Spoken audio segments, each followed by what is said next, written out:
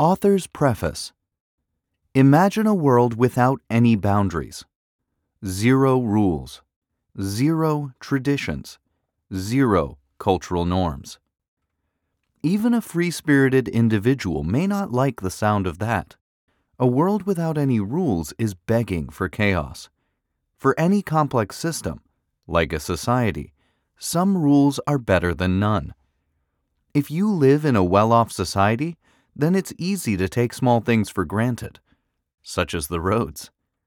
Streetlights, clear boundaries on the road showing a separation in lanes, stop signs, etc.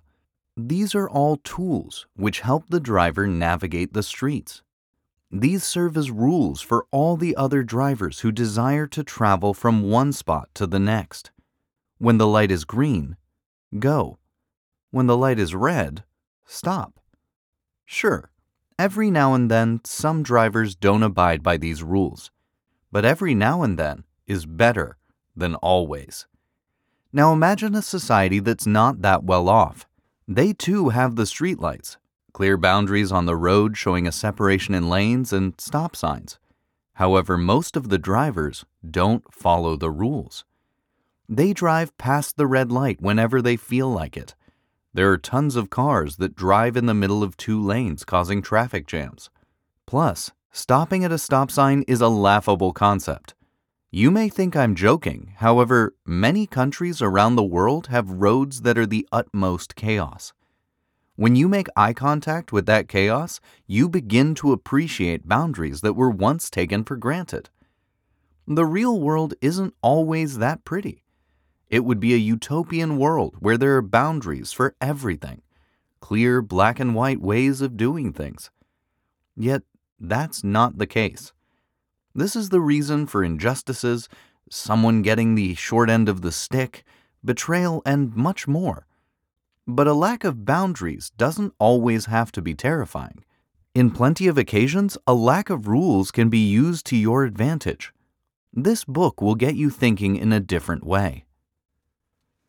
Are boundaries an illusion? After I graduated from college, I got a job in Sterling, Virginia. Most of my life had been spent in Florida.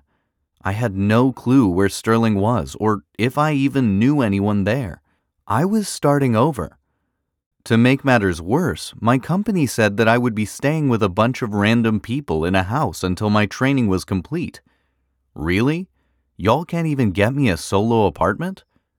This was going to be tough. The day I land in Virginia, a confused cab driver picks me up. He keeps asking me for directions and keeps hitting dead ends on the roads.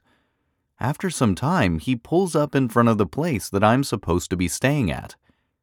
I thought this must have been some sort of mistake. It wasn't.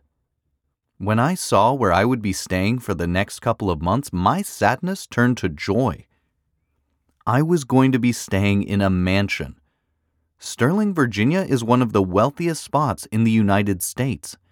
It took some time for me to get comfortable with the roommates who had already built a friendship before me entering that day. Luckily, I was able to get closer with them as time passed on by. The house had a dog named McDice, a beautiful German shepherd that was friendly and always down to play. McDice was a part of the family in that household. He instilled a culture of us all having each other's backs, as strange as that sounds. Animals have the power to bond humans. One day, something unusual happens. McDice, who's normally super energetic, is low in energy. He seems almost lifeless. He's occupying a corner in the house and is not moving. The food remains untouched, and the water is still. What's going on? The roommates were worried. We did some research on what could possibly be the issue, but we had no clue. It was time to take McDice to the vet. Mariah, McDice's owner, went on to explain what was going on to the vet. The vet was a large man, roughly 6'5", broad shoulders with a British accent. He seemed like he hated his job. He said he had no clue what was wrong with the dog and couldn't say what the next steps were until he ran some preliminary tests and did some x-rays. He wondered if McDice ate something that he wasn't supposed to. When the vet gave the amount due to for the preliminary checkups, Mariah was crushed. It was a gargantuan amount that she simply couldn't afford. Not only that, even if the roommates were to pool their money together, we still couldn't afford it. Did I mention we were not getting paid until we were done with the training? At this stage, we were all just running through our savings accounts. Mariah begged the vet to lower the price, but he wouldn't budge. He told us the vet offers a service to put dogs to sleep just in case we couldn't do anything. This vet's lack of compassion was infuriating. However, he was just doing his job. Compassion wasn't in his rule book. Time goes on by. As we're talking about what the next step is, I decide to go to the parking lot to make sure my car didn't get towed. I had parked somewhere iffy. While I'm walking to the car, this Russian girl comes to me.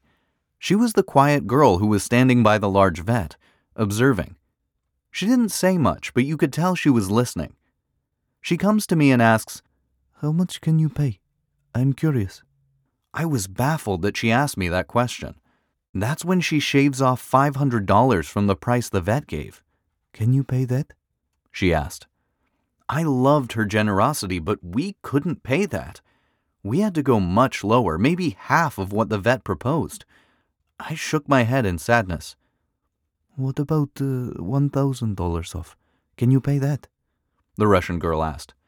She wanted to help. However, she wanted to help in a very private way. Otherwise, her boss could easily tell something fishy was going on. That's why I believed she approached me in a one-on-one setting. After talking to her for some time, I eventually said, "I'm sorry, but we're all broke at the moment. We don't have money during training. We just have enough to pay 50% of the bill." I thought the Russian girl would get furious for me proposing such a low number, but she didn't.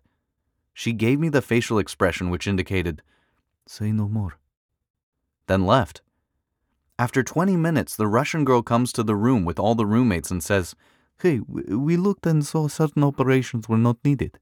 This is the final bill." This girl hands us a bill for 50% of what was initially proposed. The roommates couldn't believe it. It felt like a miracle had just been hand-delivered to us. The Russian girl looked at me and made a sudden shh motion with her index finger when the others weren't looking, implying, "Don't say a word." McDice was back to being healthy in a few days.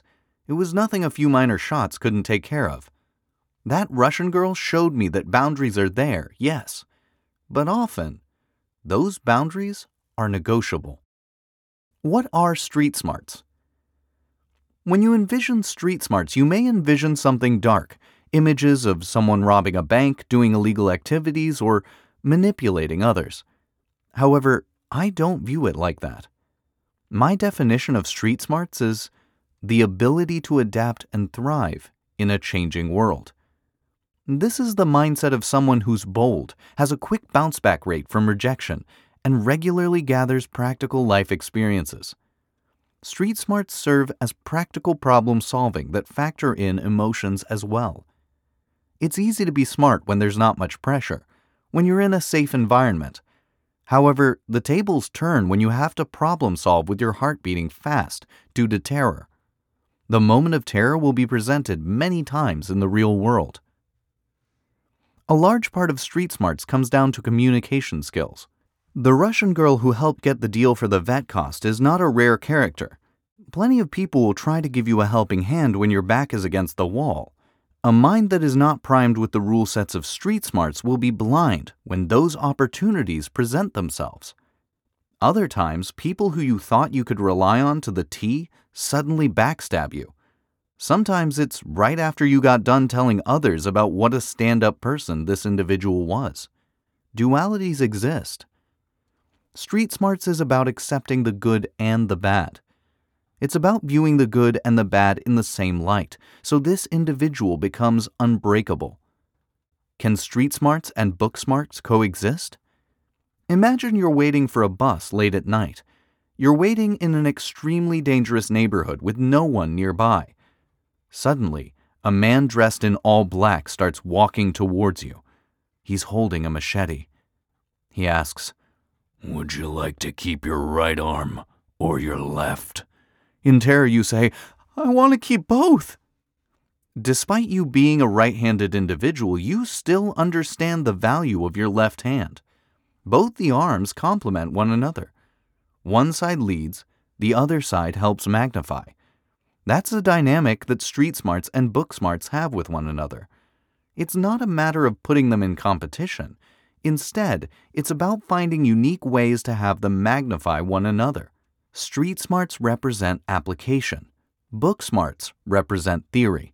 Combine both and create synergy. With that being said, one side for the most part needs to lead. Which one is your right hand? Traditionally, we're taught to lead with book smarts first. That's because it's easier to quantify book smarts. It's easier to see whether or not the kid passed the class and which letter grade they got.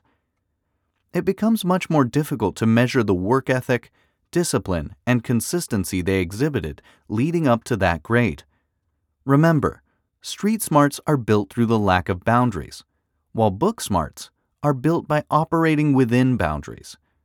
How is someone meant to combine these two disparate concepts? Lead with one and fill in the gaps in understanding with the other. Lead with street smarts and fill in the gaps in understanding with book smarts. This creates a well-educated doer, rather than a savage who hasn't read a book in ages or the know-it-all with zero skin in the game. Having skin in the game requires street smarts leading the way. It's a game of doing, applying, and taking purposeful actions centered around a vision.